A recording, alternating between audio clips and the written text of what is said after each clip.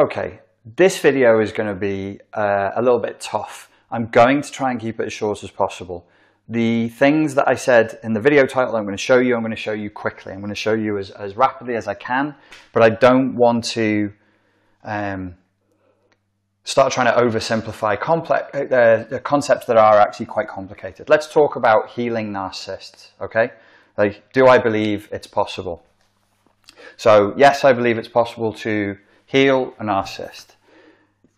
On the condition, heal narcissist on condition. Okay, so I'm going to describe the condition, and then I'm going to describe what it would take, the key points for actually healing narcissism. The condition is that we acknowledge and understand and have an acceptance of CPTSD in its totality. All of it. You have to understand CPTSD, and I highly recommend the book, though it's not the only one, CPTSD From Surviving to Thriving by Pete Walker. So you've got to understand CPTSD, and this must be approached from a CPTSD perspective. That means we also are on the condition that we understand the 4 Fs, fight, flight, freeze, and fawn, and how they develop from childhood trauma. So, no, we're no longer saying narcissism is the opposite of CPTSD, and we're no longer saying narcissism is the opposite of codependency. We're accepting that narcissistic personality disorder is codependency, and we're accepting that narcissistic personality disorder is a post-traumatic protective stress response to childhood trauma. On the 4 Fs, it falls within fight and fawn. Got that? Once we've got that, we can proceed. So, how would I heal NPD? I would treat it as though it was CPTSD. So the first thing that you have to do, number 1, is you have to deal with the emotional dysregulation. There are many well-intentioned people on YouTube who really want to help people with narcissistic abuse and recovery from narcissistic abuse. But for every one person who really is well-intentioned, and I believe that they are, there is now 10, 12, 13, 14, 15, it's growing every week, people who just want to sell t-shirts, they just want to get Google ad revenue, and they want to sell their overpriced coaching services. And they are repeating utter bullshit. Now, you would say, so you don't like that because they're your competition.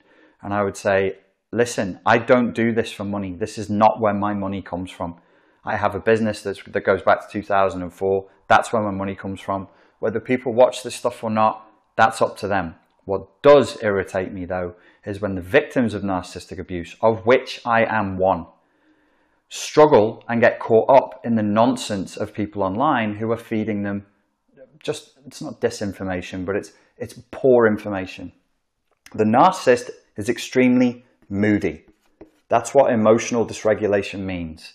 The people online, many of them are telling you that they're cold, that they have a flat affect, that they really don't feel anything at all. And then people come to me and they'll be like, I need to ask you a question. And I'll go, okay, ask me a question, make it 1 sentence long and end in a question mark. And they'll say, if the narcissist feels nothing, why do they X, Y, Z on Christmas Day? And I'll be like, whoa. What is this huge, ridiculous, absurd presupposition baked into your question? Narcissistic personality disorder is not in the DSM, but fundamentally should be identified by massive emotional dysregulation. They are hugely moody. Everything that they're trying to do is to regulate their self-esteem. What a neurotypical person does is they work inside and they go, I don't feel very good. I should do something that regulates my emotions. The specific emotion they're trying not to feel is shame. So somebody the other day said, Richard Grannon, you've said that that narcissistic personality disorder is shame-based. But then you did a video that said that they are shameless. So here's where one of the many, many problems comes from trying to distill academic material, published research down into bite-sized chunk YouTube videos. A tremendous amount gets lost. There is a difference between a trait, an emotion, and a behavior. The behavior appears to be shameless. There appears to be a lack of healthy shame, but ironically enough, and it's not easy to understand, and I won't apologize for that. It's like apologizing for the fact the sky is blue and water is wet. It's just the way it is. Even when they engage in seemingly shameless behavior, it is to avoid very deep-seated feelings of shame that come from their emotional flashbacks. So number one, we need to re-regulate them, and we have to deal with these things called emotional flashbacks. Why does the narcissist attack? Why do they provoke? Why are they predatory? Why do they lie? Why do they hurt? All of that you can feed back to trying to avoid massive amounts of abandonment, terror, and shame. Huge feelings of shame, and possibly even more than shame, sadness. I did a video called The CPTSD Archetype of the Sad Baby. I'll link to it at the end of this video. I highly recommend you watch it. I was talking about codependence. I was talking about the victims of narcissistic abuse. But actually, the sad baby is probably far more relevant to the NPD than it is to the victim of the NPD. What I was saying in that video, briefly, is that some of these emotional flashbacks, this is already getting complicated. I'm sorry about that. I'm not sorry about that. I'm not codependent anymore. You're just going to have to suck it up and deal with it. It's complicated. It's not my fault. Emotional flashbacks, here, what I was suggesting is it's not just that you feel sadness, you feel shame, you feel guilt, you feel joy, you feel love, you feel what it is, but you actually feel a specific combination of 4 or 5 emotions at certain levels, and they create a melange of emotion that shows up almost as a new personality. So imagine you showed up and you felt confident, excited, giddy, energized, super optimistic, really happy, and you were just getting surges of joy. You would show up as a certain personality, right? If you showed up and you were cranky, you were jealous, you were angry, you were bitter, you were resentful, you were envious of other people's victories, and you were feeling vindictive, you would show up as a different personality. But it's emotions that bring you there, right? So a certain cluster of emotions creates certain archetypes. So your emotional flashbacks, I am hypothesizing, this is now not published research from people with degrees and doctorates and PhDs. This is my hypothesis, that you will show up as a certain archetype, and that actually the NPD is archetypal because of the coordinates of 5 peculiar emotions, or 6 peculiar emotions, or 7, I'm saying peculiar, I mean particular emotions, sorry, I mean particular emotions. And so it's archetypal in the sense of it being like a morphogenetic field. It's out there as a thing that people can be. I'm not saying anything mystical. I'm not talking about angels and demons and religion and God here. Not at all. I'm still well within the realm of psychology here. But I'm saying there's an archetype. So why do they all show up the same?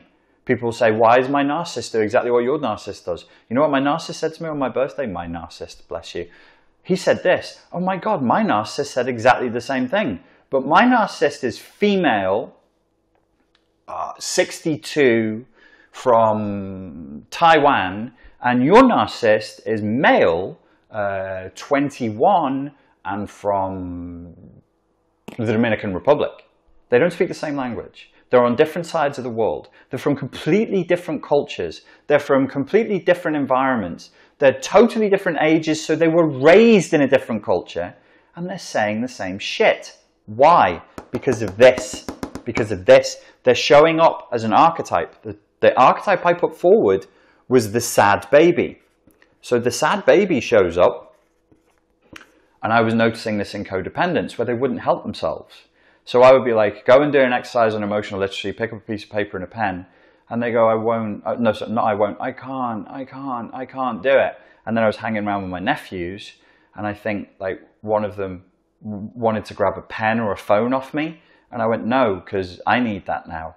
And he got really, really sad. And he lay on his back going, And I was like, damn, some of my clients are like this. I'm like this sometimes. I can't, I'm the baby now, empathy. I can't speak. I want the thing. I don't know why I want the thing, but I need you to give it to me. Because I'm a baby, I need you.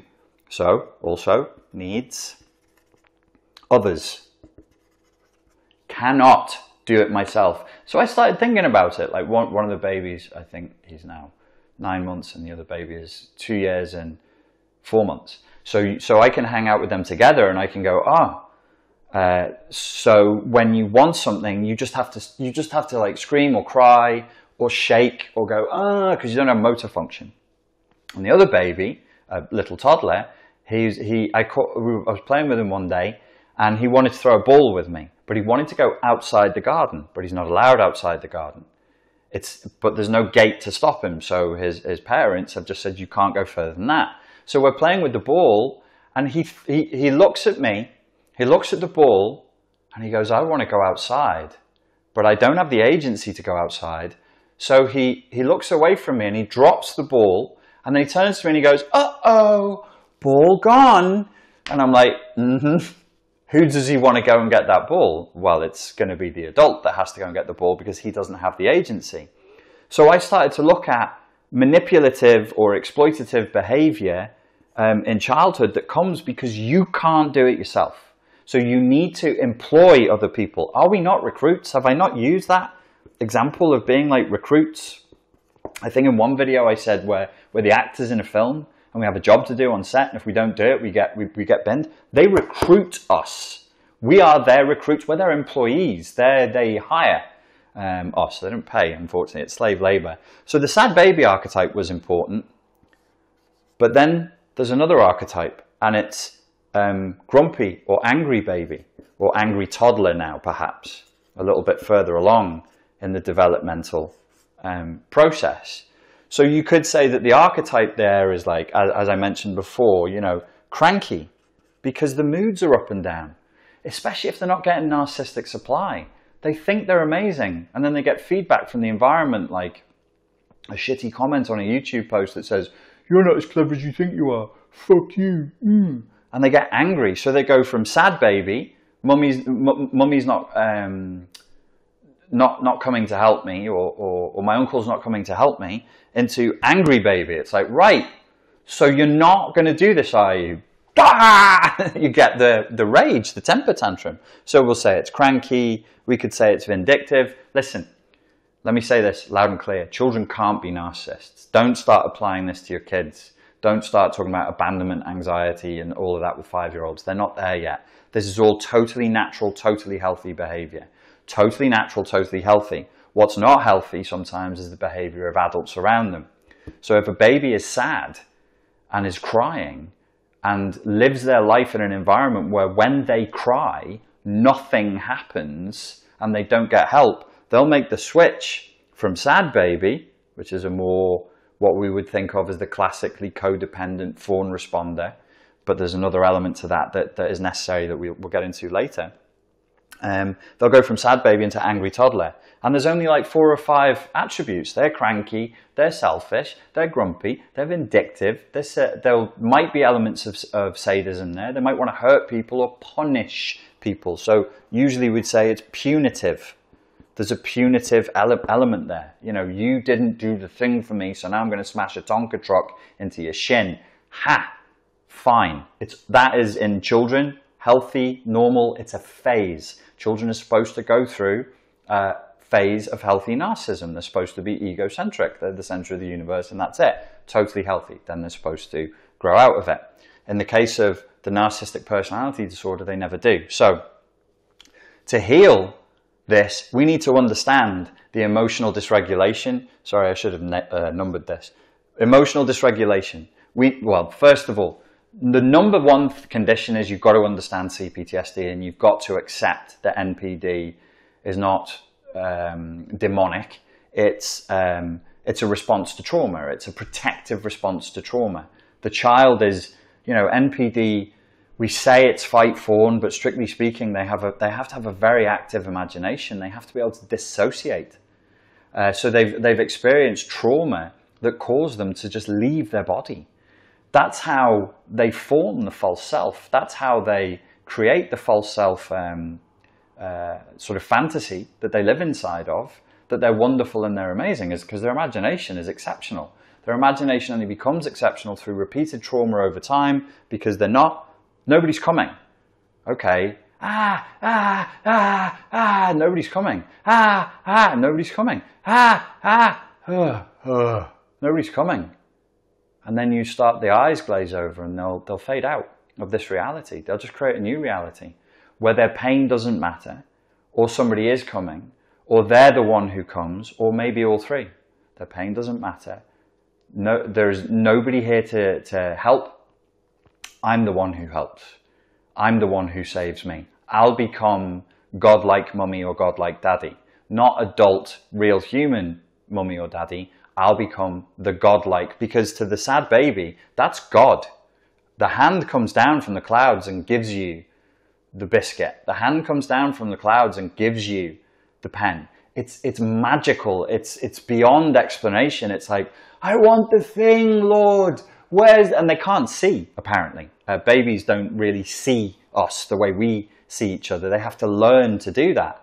So there's just shapes and noise and feelings. Lord, why have you forsaken me? Oh, the pen. I have the pen. Put it in my mouth. That's what they do, right? It's impulsive, natural, healthy. But if it goes on for too long, these archetypes start to build up. So first of all, we have to accept it's CPTSD. Once we've got that condition, that overrides everything else I'm going to tell you right now. Then we've got to deal with their emotional dysregulation. Then we've got to deal with this archetype. There has to be some therapeutic work done around the fact that when they are emotionally dysregulated, they're showing up with the same 5 or 6 emotions from toddlerhood again and again and again. Like if somebody leaves you a shitty YouTube comment and you're 42, it's not helpful to respond from an archetype, from a personality that's made up of 6 emotions that would be appropriate for a toddler to have. So we've got to deal with the emotional dysregulation. We've got to deal with the fact that this is an emotional flashback, is what I'm suggesting. So I'm going further than the Pete Walker book. I'm going beyond the CPTSD from Surviving to Thriving and saying, we all do this. Whether you have MPD, psychopathy, or not, you're not this at all. You will have a specific combination of... So when you broke up with your ex, because you're probably only here because you split up with your ex-husband, your ex-wife, boyfriend, girlfriend, whatever it is, and now you're in a lot of pain, that specific pain that you're in is changing you. You're becoming the person who feels pain. And the pain is enormously intense because it's probably taking you back to another period of your life where there's no plug on this. There's no valve on this. This is just boundary smashing amounts of pain and suffering that I'm feeling. So we've got to deal with the emotional dysregulation. We've got to deal with the fact that the emotional dysregulation is popping up as a certain archetype. So if you wanted to make a valiant effort to help somebody with NPD, this is the route I'd go. I'd emotionally re-regulate them. We have exercises for that. We look at the specific archetype that's showing up from the emotions. And when this personality shows up, we would handle it as a complex emotional flashback, as an archetypal emotional flashback, right? So you're focused on the emotional flashbacks. What's the next thing I've told you that you have to do when it comes to dealing with CPTSD? And this is absolutely key for helping narcissists to recover. The next thing I told you to do is to overcome the superego. There's a superego problem. I know that this sounds complicated. A lot of people get confused when I say the word superego, but it's actually very, very straightforward. One second. Ooh, my knees are fine. Thank you for asking. It's a concept from Freud. And what it means is that you have a part of you that is regulating moral behavior. It's regulating right and wrong, and it's telling you whether you're doing a good thing or a bad thing. It's a good part of you. You need it. It's part of a trinity of parts that you have. You have the ego, which is your normal everyday personality. The id. This is really dirty. Why did this get so dirty? The id. And then you have the superego. So the id is like you're in a child. It's like you when you're a toddler. The ego is your self that you show the world when you're chatting day to day, your personality. But then you have something above all that. And this is key if the narcissist is going to heal, which is called the superego. Now, super here just means above, and it regulates the ego. It justifies the ego's decisions. So superego is not like Superman, or it's super good, or it's super powerful. It means above. So this is above the ego. So I usually draw it like a lamppost with a light on, looking down at the ego. It's like a parent. The parent looks down on the child and tells the child what's right or wrong. Bear with me 1 second, because I really want you to grasp what this is, because if you do, you'll be head and shoulders above 99% of the fucking hot garbage from Satan's bumhole that's out there on narcissism that's holding people back, because they don't understand what a codependent is. They don't really understand what a narcissist is, and they think it means somebody who's been mean to me. And because of this, they can't recover. This is a chance for people with NPD to actually recover. So you can see, you can deduce, I'm sure, that this is how the superego developed, is when you were a little kid, is that you had a parent looking down at you, checking in on you, seeing what you were up to. And whatever they said to you, whatever words they fed to you, that then goes in and starts to develop into the superego. And you might go, but they didn't say to me anything about right and wrong. You're saying it's about morals. Yes, they might have taught you about right and wrong, but it doesn't mean like a moral code or value system in quite such an explicit way. It's far more implicit than that. Think about spending time with a very small child who is 2-3 years old, and they can perambulate. They have the 2 legs and they do the walking. And you have to watch them to keep them safe. You'll notice as they go on their voyage of discovery in the world, they come across things, and then they'll see a thing, and then they do their 2-legged squat, where they just drop down, and then they'll pick the thing up, and then they'll look at it. What do they do next? They look at you. They look at you, to your facial expression, to your tone of voice, to tell them yes, no, good, bad, pick up, put down. You may have that, you may not have that. They're waiting for an injunction. They're waiting for you to give them an injunction. Yes, no, good, bad. Similarly, as they're perambulating through the world, you'll notice when they hurt themselves. Pain. I fell off the table. I banged my foot. I did this or that. Before they begin the crying, often, not always, they'll look to you. They'll look to another adult. Tell me how bad this is, so I can gauge how loud to cry. It's so obviously they're experiencing pain as well, but part of their response is, you tell me how bad this is. Is it good? Is it bad? Is it yes? Is it no? Do I cry? Do I laugh? Understand? So that then gets internalized. So we have a parent inside of us that, like a child, when a thing happens, we sort of look to and go, what does it mean? And the superego says good, bad, yes, no. So the superego, it gets a little more complicated, which is the superego is to tell you yes, no, good, bad, up, down, how to place meaning on something, whether it is external or internal. So it judges the world, as in it makes judgments about what is good, what is bad. Should I take this path or that path? Should I marry this beautiful lady or this beautiful lady? If only we were tortured by such decisions, that would be pleasant indeed. And so it helps with that, but it judges us too. Now, what happens in the case of NPD? So we're on step 3 here. I'm sorry this is taking so long. I really am trying to simplify it as much as possible without cutting anything out. Step 3 of dealing with the superego. This child was raised in an abusive environment. So the injunctions from the superego, the injunctions from the parent are abusive. They are labile.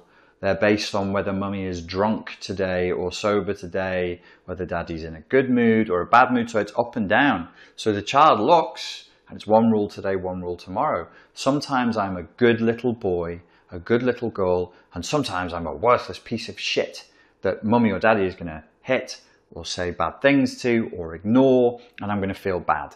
So what happens as we go through this internalization process? So this then has to become internalized, is you're internalizing a bad parent. You're internalizing let's say not bad, abusive. You're internalizing an abusive parent. So now you have an internalized abusive superego that's telling you internally and externally things are wrong. This sucks. It's not stable. You're not safe. Nobody's safe. The world isn't safe. See what I'm saying? And does this sound familiar? So it goes up and down. That's why they're so emotionally labile. That's why there's such emotional dysregulation and moodiness. It's the superego's fault. Now imagine the abuse was so strong that the ego, the kid, the boundaries started to break. Imagine the boundaries breaking. This is what you have, I believe, with victims of codependent abuse. Highly porous ego boundaries, an extremely abusive childhood, and abusive can also be judgment. Abuse can be silent. Abuse can be being too strict. Abuse can be never saying to a child, well done. Have you ever said to a child, oh, well done, and seen how much they love that, how much they need that, how they soak that in from an adult who's looking over their shoulder? So the superego is looking over your shoulder. You're well done. What did you find?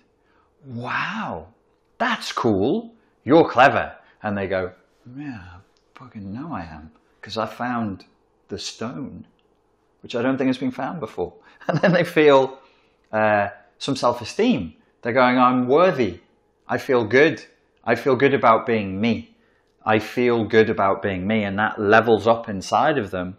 And there's over and over again, I go, wow, that's good. Yes, that's great. Well done, right the way through until he or she is, 18, 19, 20 years old. And I'm not going, wow, you did your GCSEs. Well done. But I'm doing the equivalent of that. I'm going, well done. That was really good. You worked really hard and you did so well on this subject and this subject and this subject that you hated. You still came through on it. Well done. That's great. It's still the same thing. And the superego is becoming positive. It's becoming helpful. That child growing up into an adult can now see good, bad, right, wrong, left, right. And it's clear to them. For somebody with broken ego boundaries like a codependent, it's not clear. And it's very easy for somebody else to infringe on our ego boundaries. When we are actually moving all the way through to narcissism, and I'm not the first person to say this, and Sam Vaknin has said the same thing, is actually there is no ego. There's only superego. Could you imagine? So you have no ego boundaries. So you are everything and everything is you. That's supposed to be romantic. That's terrifying. But that's pure, unadulterated narcissism. There's no boundary between me and the world. There's no boundary between me and you. I'm everything. God is everywhere, and I'm God. God is all-powerful. I'm God. I'm Goddess. I know it all. I'm surrounding. I've got the whole world in my hands. I've got the whole galaxy in my hands. So there's no boundary at all. And you go, well, why are they so egotistical? Because there is a superego, and it's fucking ferocious. It's vicious. The vicious attacks that you receive when you're, say you're in partnership with this zero ego, but only superego person, there's no boundaries between them and you. So when the superego attacks them, it may as well attack you. In the CPTSD literature, we call this inner and outer critic. The inner critic is the superego attacking the self, And the outer critic is when it makes judgments about other people and the world and goes, that sucks, that's worthless, that's useless, it needs to be attacked. So we then have to deal with the superego.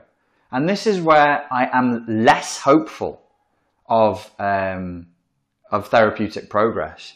Because when we do coaching and therapy with people, if somebody has weak ego boundaries, the coaching process basically strengthens their boundaries. So when I do work with people, or I do like a 30-day challenge with people and I'm giving them exercises, the exercises, one of the things is there to do is to give them a stronger sense of self. So the ego boundaries heal. There's no ego here. There's only superego.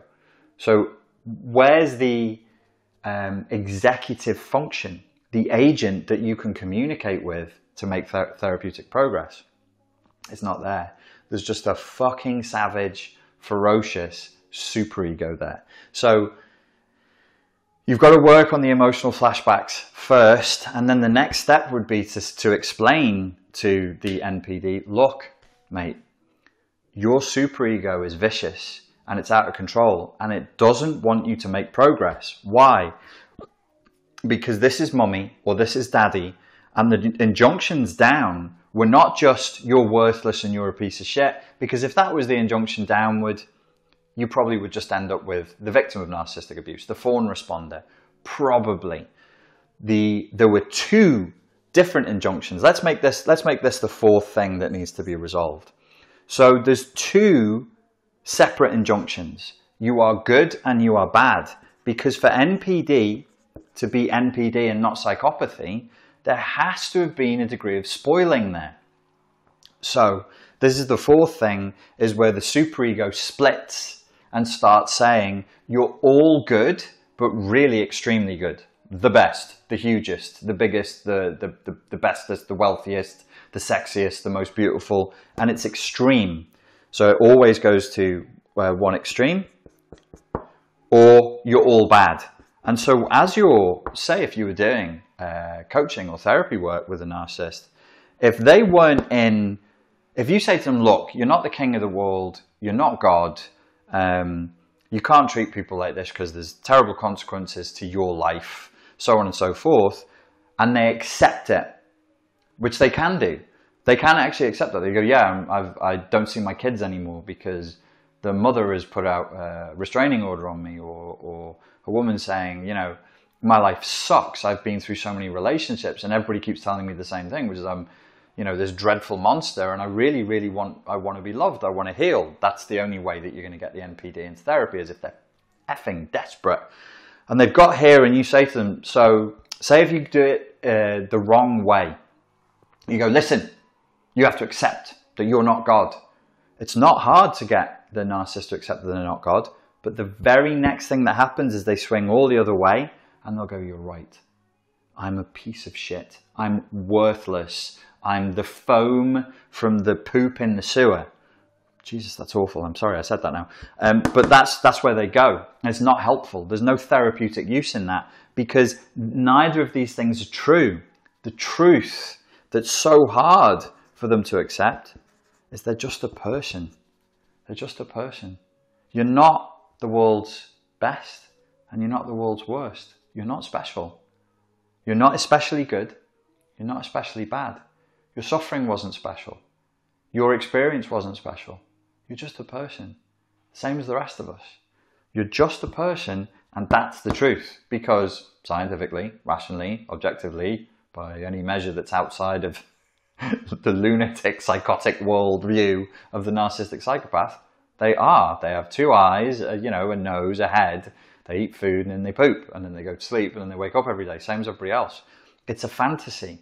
But how do you get them past the fantasy that's kept them alive for life? So in the therapeutic process, you'd have to respect the fact that the fantasy that they're clinging onto so hard is a little child holding on to that fantasy. And that lifeboat has gotten through life up until now. And they're scared that if they let go of it, that they will die.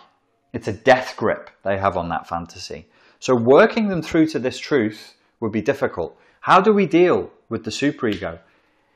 It's difficult because what I was going to say before is there's, you know, these are the messages of a bad parent. You're wonderful. You're angelic. Oh, you're the best piano player. You're the best artist. You're the fittest swimmer at age whatever you were when, you know, there has to be some narcissistic supply for narcissism to develop. Otherwise, there's going to be psychopathy. If it's pure abuse and you're worthless, you're nothing, you're shit, and everything in your life is shit, you become a psychopath. To be a narcissist, there has to be vanity there. So you need to be receiving two different messages from both parents, from one parent. It doesn't really matter. It could even be one message from the parents and then another message from an institution, like a school, a boarding school, the military, your swim team, your maths team. Somebody needs to tell you you're exceptional. Somebody needs to say you really are the best thing in the world, so that you have this split.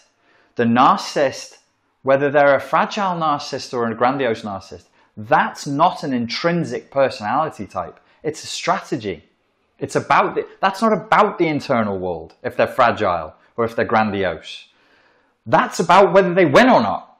So the narcissist is trying to stay here.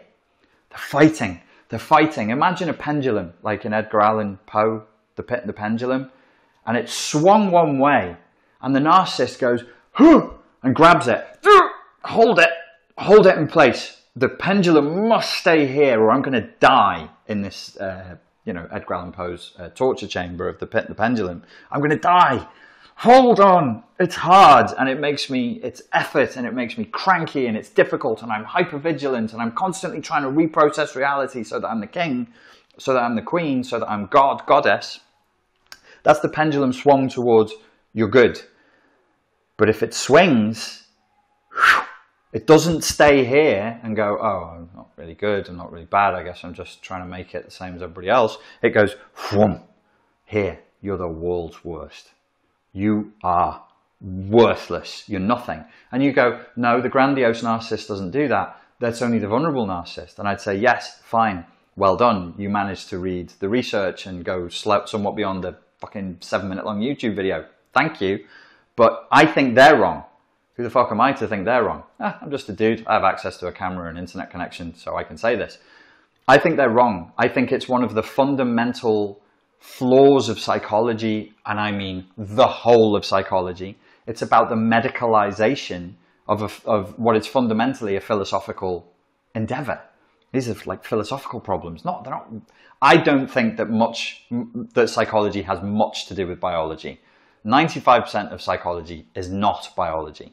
There is a 5% for sure of cases. I'm saying percentages. I mean clients who show up or people who become institutionalized. A good 5%. There's a biological issue that can be treated with drugs, that should be treated with chemicals, or maybe they should be given a protocol that switches the chemicals around in the brain, whatever it is.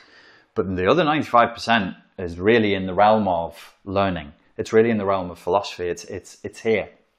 So grandiose narcissist is not a personality type to me. I'm not even sure that we should be thinking of narcissism as a personality disorder at all. I think it's much more effective for the victim and for the narcissist, if there's a chance of healing, to think of it as a CPTSD response. It's a learned behavior pattern. Well, if it's been learned, it can be unlearned, right? In theory. So you have the vulnerable or covert, I hate that, vulnerable, fragile narcissist, and then you have the overt, classical, grandiose narcissist, the one who's first identified. What's the difference then? The grandiose narcissist is winning this game of the pit and the pendulum. They're holding the pendulum on one side, and they're convincing everybody else that they're as special as they believe themselves to be, to a degree. I mean, it must be always somewhat dissatisfying as a grandiose narcissist. Because there could always be a little bit more worship, a little bit more applause. There's always going to be other people who sneak ahead of you, but I guess that keeps them in the game, keeps them competing. The vulnerable narcissist swings here every day. And then they scream, I got the pendulum, and then it drops again. It's like I'm describing like some awful Greek god punishment, Sisyphus. It's there, yes, I won, narcissistic elation. Oh no, it's slipping, oh, narcissistic depletion. Full balloon, saggy balloon, full balloon, saggy balloon, every day. So how do we stop this? You've got to understand that part of the superego injunction problem that they're dealing with is not just a parent that said, you're wonderful when you swim well, when you do maths good, when you do whatever, when you're funny. Then you perform, Jim Carrey, Louis C.K. You perform your good object. Yeah, it's funny, it's funny. Yeah, that's enough now, go away. But if you don't, then you're worthless. And that's, that's why I think a lot of narcissists are addicted to performance. I think we must understand that the applause of the parents and the adulation of the parents has to be mirrored in the applause of the crowd, because they've never known love. Narcissists have never known love. Never known love and cannot know love. Neither is the codependent. I'm sorry it's a bit rough, but your parents didn't love you.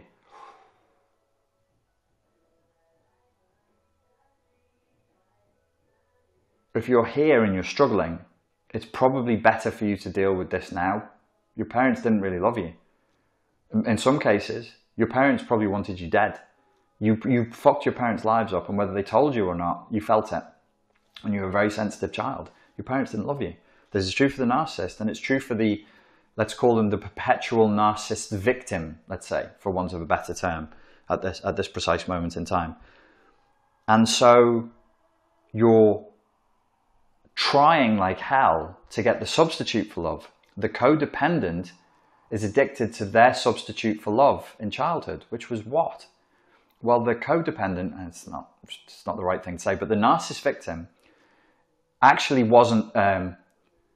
is not uniquely the codependent in this dyad between the narcissist and the victim. They're both codependent, but only one was parentified. Both are parentified as children. Both have been parentified, but only one of them was parentified in the role of confessor, psychoanalyst, mate at the bar. One. And that's the fawn responding, we call them echo, codependent, parentified child, who only ever got love when they showed up and met the narcissistic parents' needs. And they never received love, they received time and attention. They received a substitute for love. And then they're hardwired to only receive, I said they, I mean we, are only hardwired to receive a substitute for love in a transactional dynamic, which I covered in my last video. And that's it for life, unless we do something about it. If somebody tries to give you authentic love, you'll be like, what the bloody, ugh, stop that. What the hell's that? Ugh, no, I want my transactional substitution for love. I want a narcissistic person, parent, partner, parent. You notice how close they are linguistically, partner and parent. I want my partner parent to pat me on the head and go, there's a good boy, there's a good girl. And I go, oh, thank God. Oh, yeah, now I'm getting my narcissistic supply. I'm sorry, codependent supply. That's a codependent supply. That's the echo supply, is when the narcissist goes, you have been good today. I will beat you less. That's it. That's what we fight for. That's what we call that love. For the narcissist, they didn't receive love. They received adulation. Adulation. So they would have been abused and then put on a pedestal. Sam Backman's supposed to be in shot. There he is. Put on a pedestal, as Sam would say. So the child is put on a pedestal. And that is their abuse, because spoiling is abuse.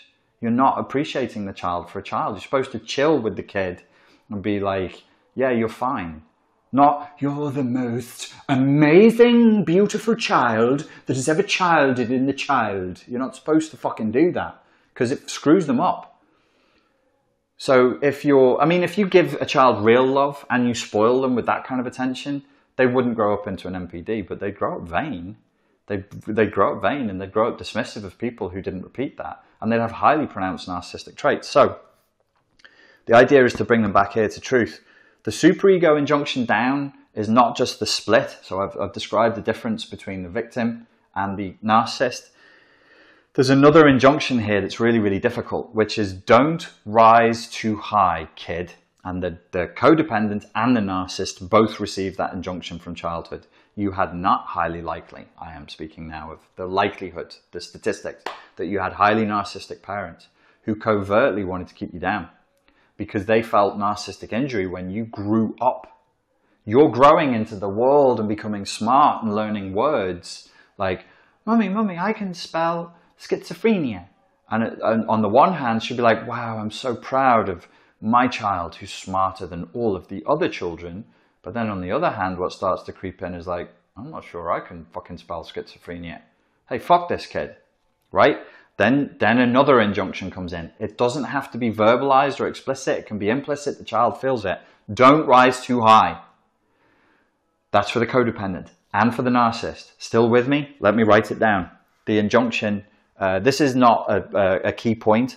It's a point of understanding for up here. So we put an asterisk here and it's here. This is critical. Don't rise too high. And you could be like, the narcissist wants nothing but to raise up. Yes, within the paradigm they were given as a child. So if they were an amazing swimmer, an amazing runner, like a South African runner, got himself into a lot of trouble. If that's what they were good for, that's the paradigm in which they can receive their narcissistic supply. If they were highly cerebral, super intelligent, sent to a university at a very, very young age and given adulation for being one of the smartest kids in a country full of exceptionally smart people, that then becomes the paradigm which they're locked into for life to get narcissistic supply from. For life. So adulation may have come from mum, from dad, but not love. There's never any love. Either they're abusive or they're adulating. They're worshipping the child as a little god, as a little goddess, a little prince, a little princess, and that's really, really unhealthy. But also, don't rise too high. So you say, Donald Trump's made millions, he's made billions, he's now, so he's winning. He's not failing to rise too high. Yes, he is. I see a man fighting daily with the injunctions to not be too good. I think that's part of the problem why he's in such a physical mess. Because there would have been, so his father would have been like, you may make all the money, you must, in fact, not you may, you must, the injunction is, make all the money there is in the world. You must have gold-plated taps. But maybe there was something somatic, maybe there was physical abuse there, maybe I'm not saying necessarily I have insight, but I'm just conjecture. If there was like sexual abuse creates body image issues. It creates tremendous, I know, I've lived it. It creates tremendous body image issues. Sometimes the desire to bulk up, to bloat up and get very overweight is because it might not have been overt sexual abuse, but the child feels if the parent is looking at them as a sexual object. They feel that. So there is a rising, but it's within very, very strict boundaries. And you'll notice people stick to that for life. Donald Trump is allowed to be the most powerful, wealthiest man in the world. He's not allowed to heal. He's not allowed to sort his body out. He'll remain out of shape and overweight until the day he dies. His superego injunction will not let him lose that weight. It's just not going to happen. And so this is what I want to say to you about healing. How do we get past point number 3 to heal the superego? If the superego registers the healing as don't rise too high, you can't be more healed than me. You can't, says the superego, says the mother, says the father. So when you start to heal and work and do the work, the narcissist is highly likely to attack you as the therapist, the group, if you're in a group, and the protocol. I knew this wouldn't work. I knew this would be shit. All psychologists are quacks. It's a shakedown. I knew that this therapy would work for other people, but nobody understands how special my trauma is. No, and then they'll walk away and be like, they couldn't penetrate my mind. It was too vast and too complex for their shitty system developed for mere mortals to penetrate. It's not that at all, because the narcissistic personality disorder, for whatever else it might be, in its structure and its functioning is incredibly simple. I mean, everything the narcissist does that people go, oh, it's so complex, you'll never understand them. I'm like, are they getting narcissistic supply or not? That's it. It's super, super simple. I don't think there's another personality issue that you can boil down to that one sentence the way you can with NPD.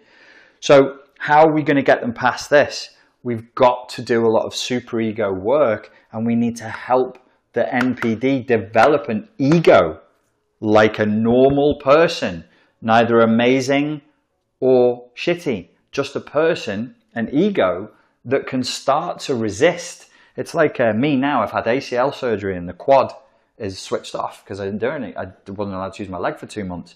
So I now have to kind of like make it switch on, and I can feel it sluggishly going, oh, we have to make the ego switch on in resistance to the superego. We have to have the NPD grow an ego, grow the muscle of the ego by fighting back to the superego. What was one of the things I taught you years ago as far as CPTSD goes? It was to point at Gollum. Pointing at Gollum was so that you could understand that voice, that impulse, that injunction, that's not you. That's your superego. But if you think it is you, you'll start to internalize it and you'll be like, well, I'm just a bad guy. I'm just a bad girl. I just get pleasure from hurting people. Yay, I'm a bad man, innit? I'm just a bad man. I'm a psycho, innit? Yeah. And you start to identify with that. I'm the world's worst. I'm the world's worst narcissistic psychopath. Yeah. And actually what you should be doing is going, that's not me. And when you start to create a gap between the injunction and the ego, there I have hope. There I have hope that you could actually do something. But the narcissist has to be the person who's been diagnosed with NPD. The person who's been diagnosed with this particular CPTSD formation needs to be a tough motherfucker, because that's going to take, you're going to be looking at a year of work before you start to see progress, before an ego starts to form. And you go, hey, this is me. And you've got to have like a lot of coaching, a lot of therapeutic contact to help the person with NPD to go, okay, that's you, the you that sort of got crystallized and shot away and shoved in a coffin and dug underground in childhood. Now we need to bring that part of you out, which is frightening and difficult and is going to trigger emotional flashbacks and is going to trigger the superego, which then triggers more emotional flashbacks. The superego is going to fight like hell. The superego, because this process of healing kills the negative, vicious superego. And it's like an alien inside of you. You know, when you, like in the Alien movies where they came over and they hit it with like a flamethrower and stuff, and it went, and it tries to kill everybody. It doesn't want to die. But it is like an alien in that it colonizes. It injects the person and it lies there within them and sucks the life out of them. So there's just this pale, crusty soul left who's mean-spirited, vindictive and predatorial, but it's actually the alien. This is the colonization of the slave training in childhood that's inside of them. That's the problem. The superego isn't the problem. Let me be very clear. The inner critic, the inner critic and the outer critic is a problem. That's a superego that's toxic, that's toxified, that's sending bad messages. We want the superego. We need a superego. If you don't have a superego, you wouldn't be capable of feeling healthy shame. You wouldn't be capable of feeling healthy guilt. And you might start vectoring up for psychopathy. You need a superego to know how to do well in life. So we've got to build an ego and we've got to fight that superego. So I've given you 4 points for healing. Here's the 5th point. To practice, to physio the ego. To be like, you know, with my leg now, I have physio drills that are literally like, straighten your leg and engage the muscle, straighten the leg, and it's over and over and over again, and it's going to be months before that quad comes back. That's just the way it is. It's going to take time.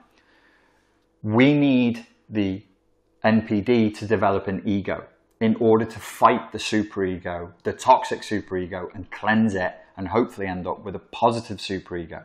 That means creating a new inner parent, internalized inner parent that's positive and not negative. But you can't install that whilst the toxic superego, that alien, runs the show. It's not possible. So we need strong ego. So strong ego, formed in adulthood, post hoc, as though you were a child trying to figure out the right way to live in the world. What's the appropriate way? I believe it is philosophy. I believe it would be to talk, and in talking, think philosophically about morals, about morality, about right and wrong. And the NPD, in order to heal, has to do this. What is right? What is good? What is the purpose of life? They don't need to come up like, this is physio for the ego. I don't massively care what they say. The content is not important. The context is everything. so that they can develop moral boundaries, so that they can develop boundaries between themselves and other people, so that they can begin to grow in consciousness. Because if we don't elevate the consciousness of the NPD, they'll remain NPD for life. Their consciousness needs to be elevated. We've got to move them to a point where they can grow into the ego. That's a part of themselves that's off, by the way. Say they've been in a coma for their entire life, and you go, you've got feet, you know. They go, no, I haven't. Can't feel anything. They don't work anyway. I don't need stupid feet. Feet are for normal people. Screw normality. I'm special. And you go, yeah, okay. You've got feet, though, and you're trying to get them to use their feet. You're trying to get them to walk. I suspect that so imagine you now have a strong ego. You've detoxified, or you're working towards. That's going to be a long-ass process. It's going to be hard to detoxify the superego. They've developed something of a moral philosophy so that it's not about the moral philosophy. This is incidental. It's like focusing on the pull-up bar. It's not the pull-up bar that counts. It's your muscles that count. The pull-up bar is not special or clever or useful. Moral philosophy allows you a training station to push, to pull, to work against, to struggle with, so that eventually you develop muscles and you go, yeah, I'm fucking strong now. So once the NPD actually, this is the irony, and I'll wrap with this because I realize I've gone for a very long time. Once they actually develop an ego and become what we all call them egotistical, when they develop in the Freudian sense, in the psychoanalytic sense, an ego, they won't need other people because they'll have agency. So once that ego is developed and I have agency, I'll grow up as an adult and get addicted to being adult who's independent, because narcissists are codependent. They need people. They're highly dependent on other people. They won't need that anymore. That's why the sad baby needs others. Come, I want the thing. You do it for me is the sad baby archetype. The grumpy baby, the grumpy toddler archetype is you didn't do it for me, and now you're going to pay. Now you're going to get the Tonka truck in the shin. So they won't need that anymore. Now they'll be able to do it for themselves. This is not fantasy land. This process is not going to be like, oh, they started on day one and here's their progress. I would expect fully to be viciously attacked. Not by, we would say, by the NPD, but by their superego. Because the superego is going to be like, oh shit, oh no. They won't need me anymore. I'm going to die. Oh no. Attack. Attack the therapist, attack the coach, attack the stupid YouTube video, attack the process, attack the system, attack humanity. Just don't kill me. Think of everything I've done for you up until now. Oh my God. It's like some funny scene from a film where they catch the demon. You actually eventually corner the demon. It's like, no, think of all I did for you. You ruined my fucking life, fucker. So that, I would say, gives them agency. We reduce the flashbacks. They don't need the NPD archetype anymore. It's no longer a part of who they are. Will they backslide? Oh, by the way, this is gonna be like, no, screw you. I come back, and it'll be like, yeah, I hate this. Nah, oh, okay, this isn't too bad. No, screw you. It'll be like that. But even when they get from point A to point B on this amazing graph I just drew for you, when they get here, they're still going to backslide. They're still going to go backwards again, because it's primal. It's from childhood. That's their favorite way of. It's not favorite. There's no choice with a narcissist. They have no choices in how they in the archetypal emotional response. They do have moral choices once they're in that response, but we all have to understand. You understand it, person watching this, person who's probably the victim of narcissistic abuse, not the narcissist. How powerful an emotional flashback can be. I would get, my response for a couple of years was fight. And if I got into a rage, there's no reasoning with me. I got myself into a lot of trouble, because eventually, if you're not punching a car or breaking a phone, you'll be punching and breaking a person. And I got into a lot of trouble because I just couldn't handle my own emotions. But appreciate how all-consuming abandonment terror is. Appreciate how all-consuming shame can be. Appreciate how all-consuming the desire to prove your worth by predating, by attacking, by exploiting others can be. It's all about re-establishing order in the external world as a toddler. So I don't do it. It's not like, oh, I want the door to open, I'll go up and open it. That's ego. That's agency. That's executive function. This is, no, I'll make other slaves do it for me. So that necessity of, through deception, exploiting others and enslaving others is what makes this such an abusive personality style.